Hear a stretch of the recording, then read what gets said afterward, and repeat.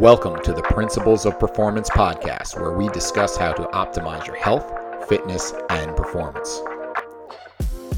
Drawing on decades of experience of working as coaches, consultants, and trainers to top performers, athletes, and teams from professional sports to top universities to the U.S. military, Eric DeGatti and Mike Perry discuss topics and strategies of how to perform at your highest level and be your very best. Join us and our friends and colleagues who are leaders in the fitness and performance industry as we investigate and challenge the most popular training, nutrition, lifestyle, and recovery protocols.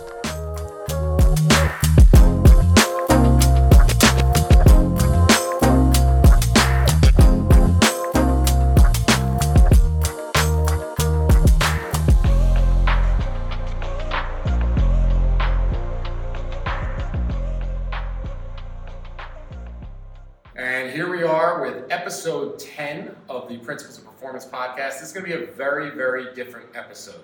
As you can see, we are not in our normal spots, and we have the very cool opportunity. We're actually in the same room together. Mike and I literally just drove into Rhode Island, where we're going to be teaching a workshop tomorrow, our live Principles of Program design course at the Perform Better headquarters. And we said for our next episode, let's do something a little different. We have a ton of questions we've been getting through our social media.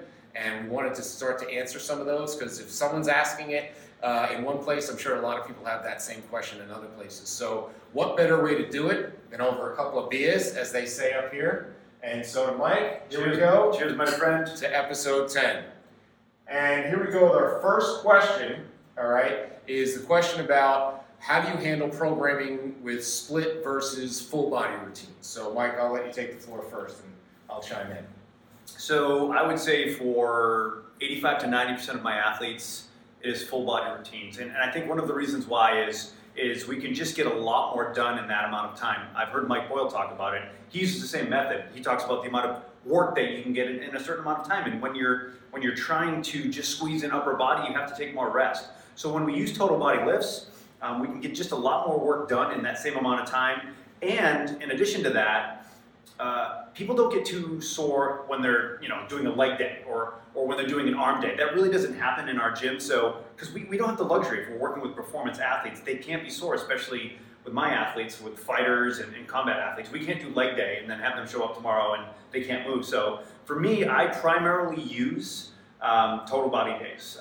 Occasionally, I will do some splits here and there, but for the most part, we focus on total body days. Yeah, and I'm in a similar situation just because of the population. So the first question is always, what is your goal? Now, the only time that I would recommend a split is if you're looking for hypertrophy and you're looking for specific bodybuilding, because there's minimum. We always talk about minimum thresholds and what we've got to meet, and that minimum effective dose for hypertrophy. You need to get a certain amount of volume in, and the only way you're going to get that volume is if you have. You're not going to be able to get that much volume in your lower half, as an example, if you have to get all the rest of your body in that same day. And so, because if not, you'd be training for 3 hours. And we know for hypertrophy, there's that tipping point. Once you get about to 45 minutes to an hour, if you're a natural athlete, that all the hormonal stuff is going to start to drop, level off from an anabolic standpoint and get surpassed from a catabolic standpoint. So there's just a time issue. So that's the only reason why we would have to go to split, and that's specifically for muscle building hypertrophy. The other point is most people, that we're dealing with, whether it's adult professionals or it's athletes, they just don't physically have the time to do that. Meaning that, especially now, let's say a lot of my football teams are in season. We get to lift twice a week, and I get maybe a half hour with them. So I have to get a lot covered in a short period of time. So not only do I need to do full body, but even the exercises I choose need to try to cover a lot of ground at once. So, for example, like a deadlift or a standing overhead press, those kind of things are going to cover a lot of ground and check a lot of boxes, whereas I can't do as much isolated work and specific work. So it really comes down to time, and then you bring up a great point, are your clients okay with walking around being sore and a little bit of dysfunctional? When I mean dysfunctional, not what most people think of it, meaning that they're not going to be able to go full speed. That's not an option for an athlete, and it's not an option for most people who are going about their everyday lives, who have kids and have to go about their. They don't want to be limping around like we were in our early 20s and we just blasted pecs for an hour, right? So that's a big factor to consider. All right, next question. This one I'm going to also let you start off with because this was a specific one about developing punching power, right? Since you work with a lot of fighters, and asking about the tool that you would use, whether you lean towards dumbbells, medicine balls, or bands. All right, so with this, there's a couple different directions to go, but the first thing that I really focus on is, before we try to improve the quality and the strength of their rotation, is can they resist rotation? So one of the things that I like to do is I'll put them in rotational positions and do some isometrics there. Just like someone would do like a pull-out press, I'll do the same thing. I'll get them back where they're coiled. I'll work from there, and then eventually it turns into a dynamic movement. But here are a few things when it comes to punching power and actually improving rotational power. One is you have to have quality connection to the ground. You need to make sure that you are producing power and you're putting that through the ground. If that doesn't happen, it's not going to make a difference whatsoever. Think about someone knocking someone out in boxing versus in hockey. How many one-punch knockouts do you see in hockey? You rarely see any. It's because they don't have the ability to get force through the ground because they're on skates. So the first thing is creating force into the ground. The second thing is creating enough stiffness so you can translate that power through the torso and express it through the upper extremities. Now, my favorite tools to do that with are medicine balls and light bands. But when I am selecting the implements, it needs to be light because we do not want to alter the mechanics to the point where they're looking like they're laboring.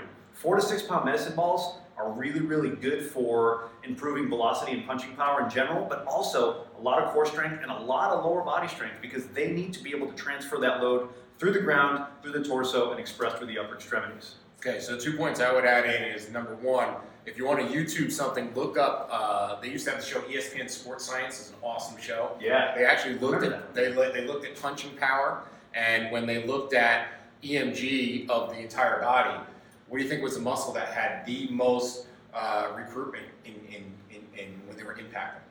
It was the glute on the same side, right? So if I'm punching with the right hand, it was your right side glute that created the most activity. So this is generating, it's a tail of the whip when you're seeing what's going on in the hand. And then the second thing is you have to look at with your motive resistance is where's resistance coming from. If I have dumbbells, it's trying to pull straight down. So if I'm trying to punch out, that's not resisting that actual movement, where a band or a cable would be much more applicable to that. Now the medicine balls is a little bit of an exception because I can actually release that, and it's going to be a little less stress on the joints, and also the resistance curve is the band's getting harder as I'm punching. It's not a bad thing necessarily, and we may want that accommodating resistance so they learn to accelerate through the end of the punch. But those are two of the big considerations I would have when we're looking for punching power. And then even a step back, if you always look at our process, first thing is before we can worry about, and I love that you backed it up to the isometric, before we can worry about can you create, tension in isolation and isometric, is can you even create rotation? Like, can you even separate and create trunk movement, right to left with a fixed pelvis? Can you rotate your pelvis over fixed shoulders? Because any rotational sport, whether it's golf, whether it's throwing a baseball, it has to generate from the ground, like you said. It initiates at the pelvis, then through the trunk, then through the shoulders, then through the hand. That's your kinematic sequence. So if you can't sequence that right, it doesn't matter how much, you can have a 60-pound dumbbell going back and forth. You're not translating from the ground. And I think sequencing is key here because one of the things people miss is they just throw a medicine ball. They don't think about, where is that load coming from? One of the things that I'll teach early on is almost like a small lateral lunge to get that weight shift. And then I'll teach them to make sure that as they extend that hip, there's that sort of slow motion sequence. And then I have them start to increase their speed eventually, because what you don't want to do is you don't want to release the ball before the hip does what it's supposed to do. Then you're not going to have any power. So it's not just about flinging medicine balls. It's about using a medicine ball to express the kinetic movement in that ground force, through the body and eventually release through the hands. So sequencing is super important. The other thing I would add too is I love doing like straight arm cable chops with this, where it's right off to the side. And the one thing I'll teach, and the cue that I'll give all the time, is imagine if that cable snapped, would you fall, right? Because the last thing you want is, great, it's in a bar fight. You lunge at somebody and punch and fall down, but in a real fight, if I punch and get myself out of position, that's an uppercut waiting to get me knocked out. So can you stay balanced and stay within your center when you're generating that power? And the cable chop is a good way for people to kind of get that connection. Absolutely. All right, so speaking of power, we had a question about how do you format reps and sets when it comes to explosive exercises? You want to take that, or you want me to take that? I'll start off with some of the principles, right? The principles are, once you get beyond 5, your quality is going to kind of go down. So I know there are people out there doing sets of 20 power cleans, and it's like, it stopped being power a long time ago after about the 3rd or 4th one. So it depends on your duration of the movement. If you're doing a short, talking about a medicine ball, so if I'm doing a short punch with the medicine ball and it's just coming from my chest to the wall, that I can get away with, a few more reps than I would say a power clean, right? But the reps are often way too high. So I want to keep that low, 5 or less, and usually 2 or 3 for quality. And then the other problem is that the rest is way too low. Like, you can't get tired and get powerful at the same time. No. So if you are training for true explosiveness, you need to allow for ample recovery, whether you're doing sprints or you're doing, medicine ball throws. There needs to be enough rest in between. I don't know if there's any ratios you like, and obviously it's relative to the fitness level of the individual. For some people, a 4-to-1, they're bored by the time you get there and they're totally recovered. Where some people 4-to-1, they're still huffing and puffing. So there's a little bit of individuality in there, but they have to be fully recovered. Whether you're using heart rate is your guide, breathing is your guide, and obviously their level of fitness. Yeah, I think another thing to consider is, even before we get to power, if you're not strong to begin with, you're not going to be able to express power. I always use the idea of, try to watch a 9-year-old, 9-year-old female soccer player throw a medicine ball. There's not much power going on there, right? So, not to say that medicine ball throws can be a decent exercise, but I would spend time getting them just stronger in general before we do anything else, and then go from there. But less is more when it comes to power. Absolutely. If you are huffing and puffing and you're tired, it's not power or it's not speed development. It's just not. If anything, what you should feel after power work is you should feel sharp. You should feel like you just took like a strong shot of coffee, right? You should feel energetic because your nervous system should be smoking.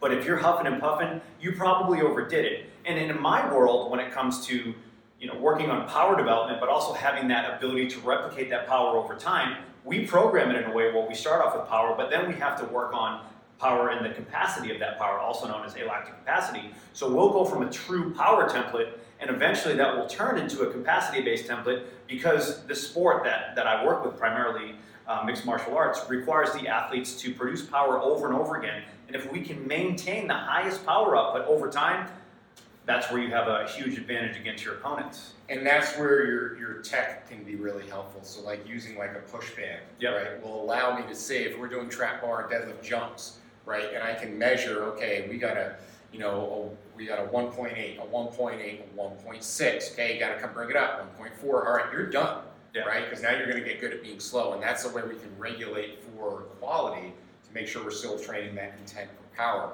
And then the other thing you brought up I like is where it is in the workout. If you're this requires a high degree of nervous system activity, so you got to do it generally earlier. Or what also works real well is obviously doing contrast methods and using it within your strength. So that would be going immediately from a heavy bench press right to an explosive push-up. Works real well in contrast. So we can kind of take that same movement and mimic it. NASM had their they had all those different things, stabilization, equivalent training, and so forth, where you match a movement to match something for stability, and they also had the same thing for power development, where you do a strength thing immediately followed by that, but a lot of people use that along the way. Yeah, it's basic potentiation, right? We've got contrast, French contrast training, post-activation potentiation. Guys, really what all that stuff is just manipulating the nervous system, right? We're just trying to take advantage of the fact that if we do the right things, we're hopefully going to get the desired output. And generally what that will look like is a heavy grind paired with some sort of body weight or even assisted based movement, where we can work at both opposite ends of the spectrum. Sometimes it's a heavy grind paired with a body weight explosive movement. Sometimes there's something in the middle, like a tricep. A lot of the times in French contrast training, you'll see someone do a trap bar deadlift, a dumbbell jump, and then a body weight jump, where we actually start to reduce the overall load because of the amount of stress that's going into the system. And that's or they'll maybe go into assisted, right? Yeah. They'll hold a band that's above them in a rack and jump, so now it's assisting their jump, so they feel what it feels like to be really springy, and then they'll progressively load that and then unload it again. So there's a lot of different manipulations, and again, you're just messing with the nervous system. And for someone to be explosive who's never done anything explosive, they have to know what that feels like. Yeah. And so the assisted work works really well. I think a lot of people too, just quickly, don't understand what true neurological fatigue feels like. They know what being tired feels like because they push themselves or maybe pushed a heavy sled, but when you're getting neurologically fatigued, it's definitely a different feeling overall. I always tell people, if you've done a good power or speed workout, you should walk out feeling like you wanted to do more. You definitely had more on the table, and you should but at the same time, almost feel like you just took a test, like you just took an exam. It was hard. Because that's your nervous system, right? So, all right, a lot of power questions or somewhat related questions. So, what about doing plyos or speed and agility training for clients over 40? Like, I know you have a huge adult group fitness population. How many of them qualify or even want that work? Well, so it's all relative, right? I think of power for people that are a little bit older is just moving quicker in general, because it's a continuum, right? It's not like we're going to get, we're not going to get Tendo units for our group training program and see what that looks like. But I do believe that one of the things we lose as we get older is our ability to just move quickly, power in general. And part of that is foot speed as well, and that just has to do with moving quickly. But just what I like to do is, if I am going to program like a box jump at the beginning of a training session, I'll do a box jump. But my biggest thing is, if you're going to jump to it, you have to show me that you can land from it as well. So I'll get out a 12-inch box, have them do it, jump, stick the landing, and then have them step off, stick the landing again. So not only are we focusing on a little bit of rate of force development, but we're also focusing on landing mechanics and deceleration, which is super important for everybody. Yeah, any of that type of work, I always start with deceleration first, and whether it's single leg, split stance, or open stance, and then eventually adding multiple heights. Now, again, going through the progression is to say, well, do they have the mobility and movement control and be able to get into those position shapes and postures? Can their ankle actually get normative ranges of motion before we go and load that? Now, once they do, the irony is they get confused because they say, all right, now once I've got your ankle mobile, I need to create stiffness. And they're like, wait, I thought we just did all this work to make it unstiff. Yeah. Stiffness is your ability to produce force when you go run. Because go to any beer league softball game and you're going to see knee braces, you're going to see guys blowing out their Achilles and blowing out their hamstrings right and left, okay? And so the Achilles in particular gets some of the worst blood flow of any tissue in your body, right? It gets very leathery, and now you go to produce force quickly and you don't have that spring, you don't have that elasticity in there, and that ability to create some stiffness from the foot up through the ankle to transmit force through the calf, and boom, you just pop a calf, or even worse, you tear an Achilles. Then when you talk moving up the chain into the hamstring, the sequence when we sprint is completely different than we use when we jog. So even you get that guy who goes to the gym and jogs on the treadmill for 5 miles a day, and then tries to leg out a single in a softball game, blows out his hamstring because the rate of force production is not there. And how quickly you can access that is incredibly important. And then that goes into talking about, this population. A lot of the conversations I've been having with this group, this say 35 to 65-year-old group, is that it's interesting because they're looking through two windows, right? They're looking through the rear window with the Al Bundy approach, right? I scored 4 touchdowns in the state championship game. Uncle Rico, Al right? Bundy. It's all the same. And coach would have put me in, we would have won states. Yeah. So they're going through, why am I not that guy anymore? And they can't be that guy, and they're actually the most dangerous, right? Because they think they are their former self, but a lot has diminished since then. But on the other side, you look out the front window, you're just as close to 65, 70 as you were as to 18 and 20.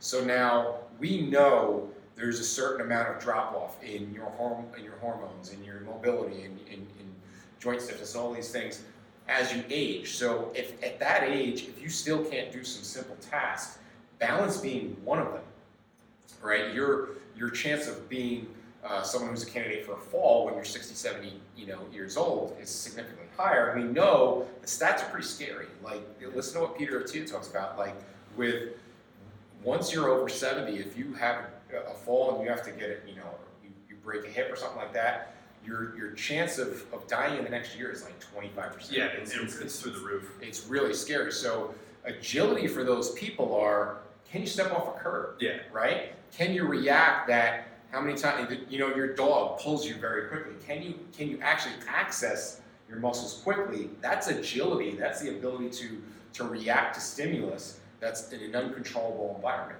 And so that is incredibly important for that population. Now, unfortunately, that's not looked at, and there needs to be a very steady progression based on where they're coming in at. But yes, you absolutely have to address it. Doesn't mean they're going through speed ladders and doing resistant sprints, not necessarily.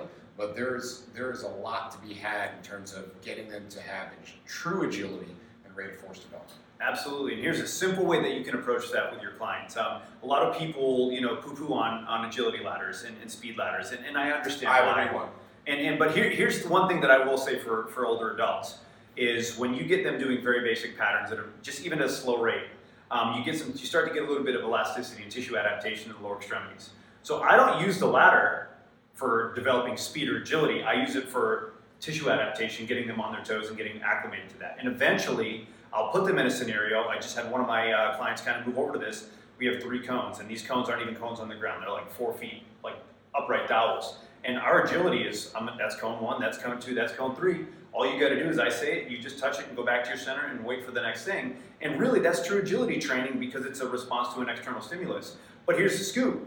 You can't just dive right into that stuff. So you have to find a way to get a little bit of tissue adaptation first. And it could be, with a ladder, it could be marching, it could be skipping, it could be doing some light sled work, it could be doing mountain climbers against the wall, not like the metabolic mountain climbers where you're trying to get a cardio effect, but working on loaded plantar flexion and dorsiflexion in an extended hip position. That's where you can start to get some nice tissue adaptation. Ladders plus sand equals Instagram likes. that one pick up more sand and get more Instagram likes. I think the one underutilized tool that is magic is the jump rope. Yeah. And because it's a self-limiting thing. Like you're not gonna, once you get tired, you're just gonna catch the rope on your feet, and you're not gonna generally get to where you get really crappy and hurt yourself with it. So it's a great self-limiting tool. And honestly, if you, at any age, I firmly believe if you can watch someone that jump ropes well, they're going to be pretty athletic. And we also know what it looks like when people do not jump rope, and they jump and they hit the ground. And, yeah, exactly, and they're slamming around. But you see other people just bombing through, and they have a rhythm, and it's beautiful to watch. And that's something that is so easy to do. Literally, a jump rope is what does a jump rope cost? $20, $30? I mean, it's $20. What kind of jump ropes you get? Dude, I get the high-end jump ropes, man. The ball bearing. We got to talk to the people that perform better, get you a better deal. All right, so next one I know is in your wheelhouse. It's programming for energy system development, right? And that's kind of become the next cool thing of using a lot of big fancy terms that, quite frankly, 90% of trainers don't understand. Yeah. So what is it? So instead of using a bunch of fancy physiological terms, like tell me how you go about the approach systematically of, okay, how do I make sure this person meets the needs of their energy systems? Well, so the first thing that I always try to work on with my clients is strength and aerobic base. Those are the 2 qualities that tend to stick around the longest.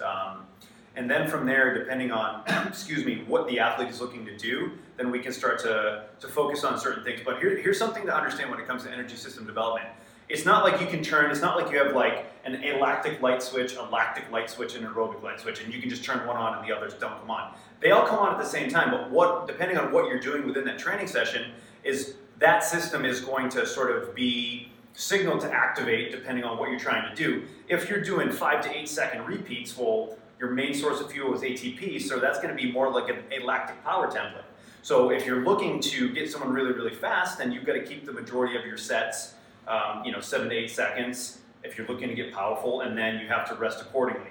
And you can get a lot of the basic work to rest guidelines from a lot of the books for like block periodization, a lot of different periodization books. Joel Jamieson in Ultimate MMA Conditioning does a really good job at outlining the templates. So here's the scoop. When it comes to designing energy systems in general, it's a continuum, and that's the one thing people miss is they don't understand that if you are doing max effort work, you have to start with small increments, 5 to 7 seconds. And there are some basic guidelines that we like to use, but eventually as you start to add duration to those sprints, the guidelines change because, alactic capacity and alactic power rules are very, very different than lactic capacity and lactic power rules. So you have to understand that when you're trying to either target any of these, it's a continuum. So if you're going to eventually want someone to do max effort 30-second repeats, they have to first do 5-second and 7 and 10 and work their way up, because that's going to be such a shock to the system. A max effort 30-second sprint sucks, and it's absolutely terrible. So regardless of what you're trying to do, build to it. It's not going to happen right away. You should not get a brand new client and go, I'm going to do lactic power work, and have them do, a 40-second max effort sprint with 2.5 minutes off, and they're going to be puking in the corner. So you have to play by the guidelines that were given to us through physiology and periodization, and it can be very, very confusing, but I'll tell you this. Here's what it boils down to when it comes to people, programming in general. Gen Pop does not need energy system development. I would say the only athletes that really need to be focusing on certain things are people that are competing at a very, very high level and getting paid for it. Yeah, or college. And with that, you have to look at the dynamics of the sport. You have to know a little bit about the sport. Okay, what is the general energy systems you're going to use? Look at, as an example, I have a pro soccer player I'm working with now who's coming back off an injury, and we have to work on conditioning. Knowing that when he reports to his club, looking at some stats of how many, they use kilometers, but how many kilometers, the average European team covers, he has to be ready to do that, once he shows up for practice. So if I don't prepare him for that, that's on me. But your point to the specificity is, the deeper you go down the rabbit hole with really any physical attribute, you're going to sacrifice something else, 100%. right? If you really want to get hypertrophy, you may have to give away a little mobility. You may have to give away some conditioning, right? Mm-hmm. But that's the sacrifice you make.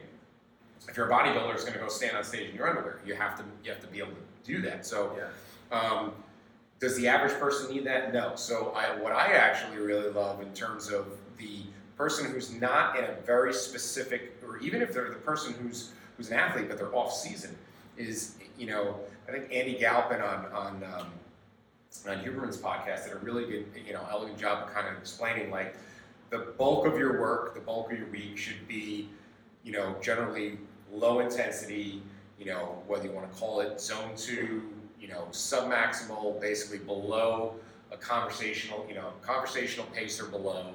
I know Maffetone uses the 180 minus your age, and basically just get really good and efficient at that. So let's say, for easy math, you're going to go out and you're going to run for a half an hour.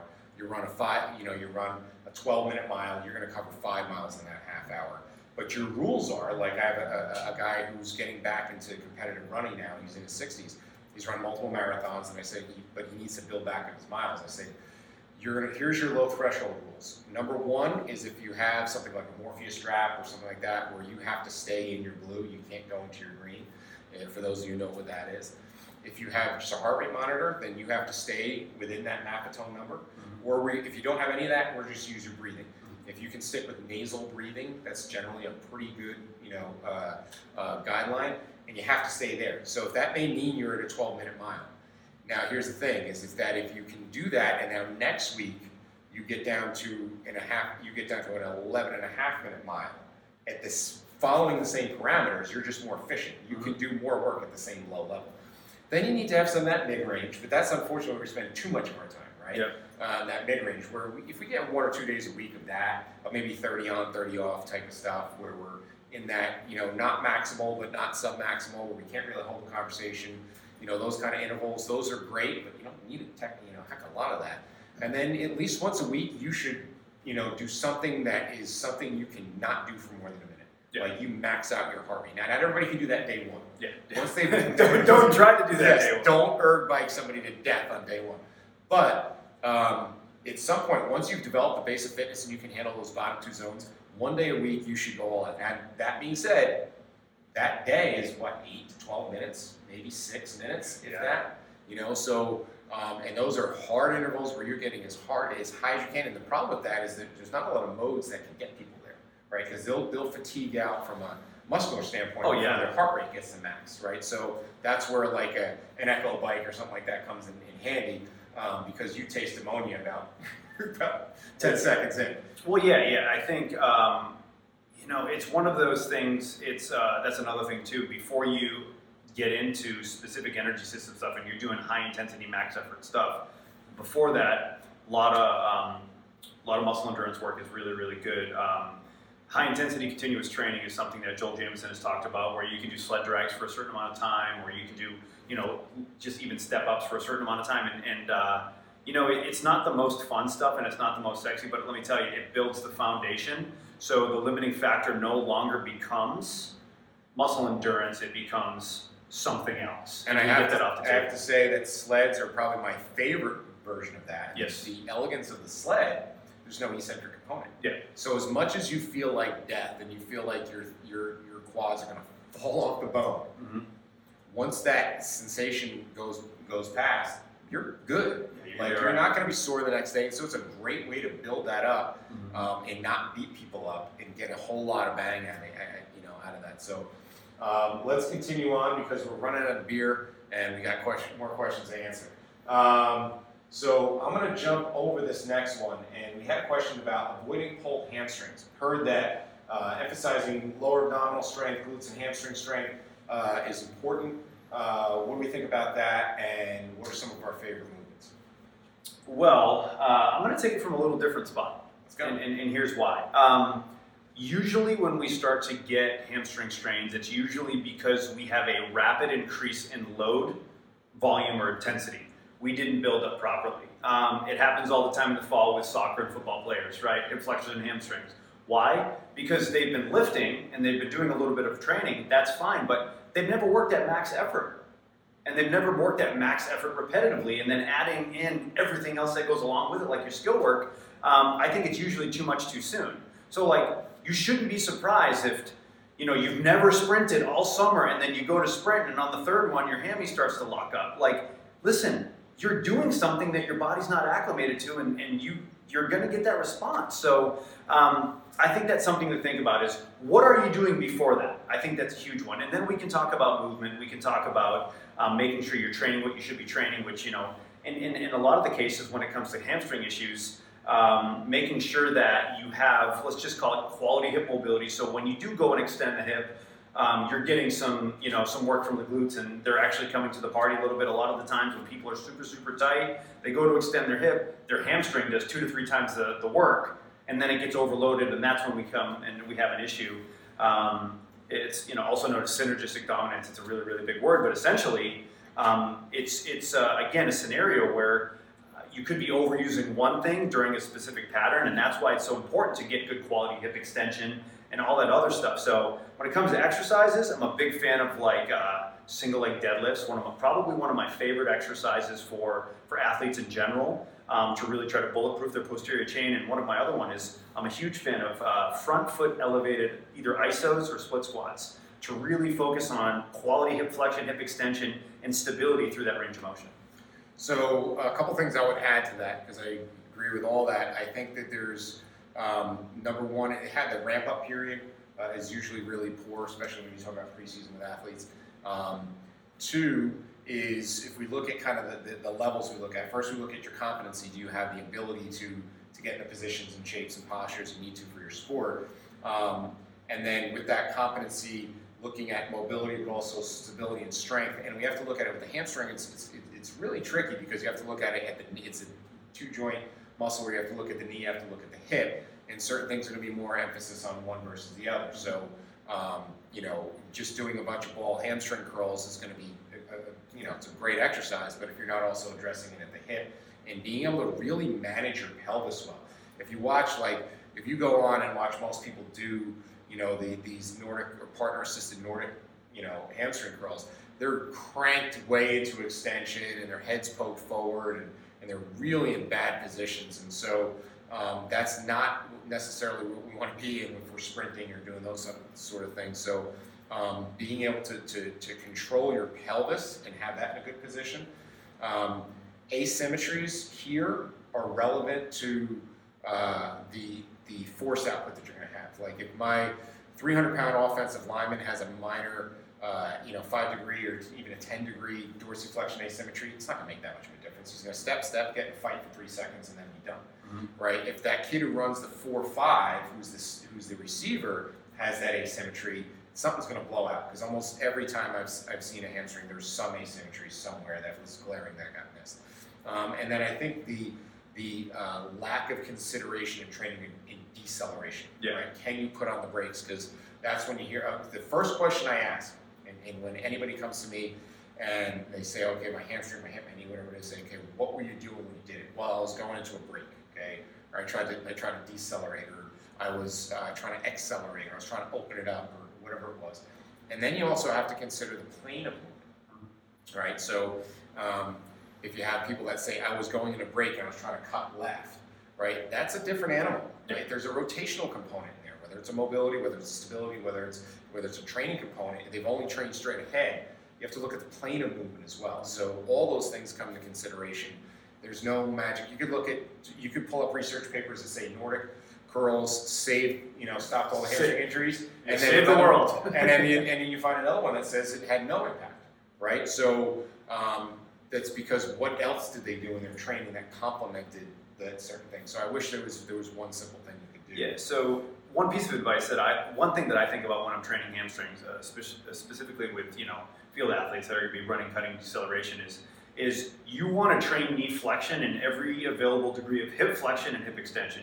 So if you're on like a seated hamstring curl when you're in hip flexion, it's going to load the hamstrings very, very different than one hip in extension and one hip in flexion, right? So we have all of these degrees of hip and knee flexion together, and in order to be fast, you kind of have to own them all, and you have to train them all. So that's why there's varying degrees of things that you should consider when it comes to designing a program that will hopefully keep your athletes as healthy as possible. The other thing that's incredibly impactful that we didn't touch on is you need to see what they look like running. Yeah. So if you have somebody that is very B-side dominant, and so for the people, it's a track term, if you cut your body and you hit in half from front to back, it goes slice down from your ear to your ankle, from front to back. Everything on the back half has your B side, everything on the front is your A side. That's kind of how you get the A skip, B skip. If you have somebody who's very B skip dominant or B side dominant, they're a lot of butt kick, not a lot of knee drive. Those people tend to have the stride that heel strikes a lot. Mm-hmm. Those heel strikers are much more apt to yank hamstrings. Yeah. So we have to be super careful of that, and that may be a mechanical thing that we need to work on their actual sprint mechanics, and that's something to consider as well. All right, I think we got time for one more here. This one's a good one. It's a little mini case study, so to speak. This person says, I'm a physical therapist, and I'm stuck with a client who's ones in their active straight leg raise, right? So for those of you not familiar with the FMS system, it's basically a supine laying on your back, straight leg raise, where both legs are out straight. We want to try to keep the feet neutral, pointing to the sky. We got to see how high can we bring one leg without having the other leg be affected. And there's cut points we want to look for with as far as minimums and optimums. But this person's basically saying, I've tried strap stretches, leg lowering drills, hip flexor stretches, nothing seems to work. What do you suggest? What do I do? Want me to take that? Well, we'll both take it. We'll both take it. So it's kind of on a tee for us. It really is. It's the low-hanging fruit here. So for us in the world of FMS and the way that we've sort of been using that system and obviously in general, mobility first, stability second, and then everything else sort of comes on top of that, right? So right now we've got a strategy here. It's all mobility. So all that's really being done is a bunch of stretching, but there's nothing to hit save on that document. There's nothing to say, hey, listen, we've improved this mobility, but how do we make it stick? And that's where you have to actually provide someone with stability in their newfound mobility. I know it's a lot of lingo here, but you're just missing a piece of the puzzle, right? It's kind of like if you go get a massage and you feel really, really good, and then a week later you feel like you need another massage. And that's simply because we've made a temporary change, but that temporary change is not actually, it's not really sticking around because we haven't done anything to reinforce that newfound range of motion. So I think in a case like this, we've done the mobility work, and hopefully if you've done the mobility work, you can see a temporary change in that mobility, a short-term adaptation. And then if you want that long-term adaptation to actually happen, you have to find a way to load that and convince the nervous system that, hey, that newfound range of motion that we just had? Well, we need to keep that, so we're going to do some exercises to reinforce that. And that also is, static motor control, dynamic motor control, and eventually into performance and the general basic movement patterns. So this has been an area that, and I don't know if you found this, is that a lot of the cases that get sent to me that are, I've been everywhere and nothing has helped, right? Where I went to chiropractor, I went to acupuncturist, I went to physical therapist, and nothing seems to help me. And this was something I wouldn't have seen 10 years ago, and this is why we constantly want to keep learning, is that almost all of those people were motor control issues. They were stability issues. And that's often overlooked in our traditional kind of dogmatic approach of, most of our treatments in clinical care are mobility biased, right? And our assessments. And our assessments, right? And so we're looking at how much range of motion do you have, and can I regain standard range of motion? Can I get you in positions, and can I get you in, and we're doing this unloaded on a table, right? And so the first thing, I'd want to gather more information, and the two things I'd look at is something like their Beighton scale, which is just a simple 9-point scale. You can do it in about 60 seconds, and looking at, are they a person who tends to have a little bit more hypermobility? Huge. And do they have is someone who has more joint laxity, right? Because you have that person who's, and generally, I wrote a whole thing on this on my blog of saying, it's just stretching making it worse, is that if you, a Beighton score, generally, depending on the research, is 5 or 6 or higher is considered hypermobile. And so with that person who is hypermobile, that may be the only thing saving their joints is that stiffness. So the next question is why is it stiff in the first place? And it may be a protective mechanism. And if you go and do a bunch of stretching, you actually make them worse, and now you're making the joints more vulnerable. Or maybe you think you're actually stretching soft tissue, and you're actually creating more joint laxity in a person who's already lax. So the first thing is, if they're not responding right away to mobility, and I'll know even with the assessment by adding a Beighton criteria and by just kind of looking at the overall screen and all their movement assessments to say, okay, well, this person, they moved really well. Or you can even do certain tests where if you can passively bring their leg up to 90 degrees, but then actively they're at 45, it's not a mobility problem, right? So it looks like a mobility problem. That's the problem. Yes, and so they're going to feel it. They're going to tell you my hamstrings are stiff, and they're not wrong because their hamstrings are stiffening, but they're stiffening as a protective. That's almost a symptom. Because it's not trusting that it's safe to be there. It's your hamstring's smarter than you are. And so what we have to do is look at creating control within those. And so with those people, that's where it's starting off with some fundamentals like some basic segmental rolling. Getting them to learn how to initiate to move from the center out, and getting them to disassociate certain parts of their body. Getting them to learn pelvic position, and positions like quadruped or half kneeling is a good way to learn what does neutral even feel like. Can you own that? And then from there, can you smoothly transition when you do things more dynamic, like you said, kind of starting statically. And then from there, obviously, you have to transition up onto the feet, because if it doesn't transition there, then what good was it? You became a treatment table all-star. So that's where you have to look at kind of outside of the box. Is the biggest thing that I see people miss is that it's a motor control issue. It's a stability issue, right? Now, if it's a stability issue, and here's the next question I ask, and this can even go into the hamstring thing, is I'll say, okay, when you feel your hamstring, if you went out to run right now, would you feel it on the first sprint, or would you feel it on the 10th sprint, right? Well, if they say, and these two questions kind of tie together, if they say, no, I'd feel it as soon as I sprint, okay, well then that's something that's a movement competency issue. We're not getting good sequencing, we're not getting good firing, there may be some tissue damage in there and he still needs to heal. There's a lot of things from a movement competency issue. If they say, no, I don't feel it until I get in the fourth quarter, until I get to my 10th sprint, it's a capacity issue, right? It's a capacity issue. They're just not fit enough to handle what they're asking their body to do. So that's the ramp up period that they're not ready for, that they can't do what they need to do. Side story with this is I had a local high school football team. You know what they used to do is their sprint program, and I think it just sounded cool and it kind of rhymed. They used to do 40 40s.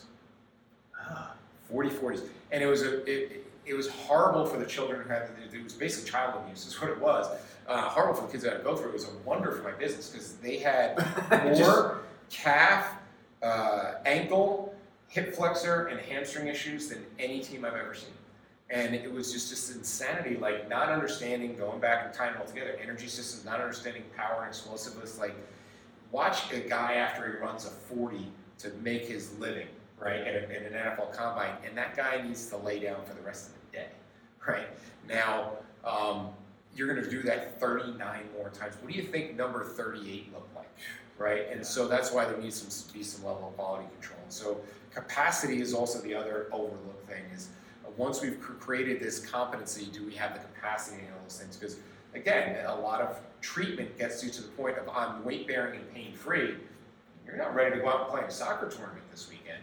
And so how do we ramp that up? And so there's we could go on a whole other podcast, and that's probably a good idea of how do we ramp up and return to play, and what are the criteria. But I think we've covered a lot of ground. We have covered a lot of ground, and it was good to do this in person. And we were just getting started, but we're running out of beer. So I think it's time to. This is gonna be our only for the people that that are going to criticize our habits here. This is the only one we'll have all night. As far as you know. But this has been great. This has been episode 10 of the Principles of Performance podcast. And if you have questions you'd like us to answer, we're going to be doing these. Maybe we'll do it every 10th one. Will be a good way to do that. You have questions, shoot us a direct message on any of our social media. It's Coach Mike Perry on Instagram, but just Mike Perry and on all the others.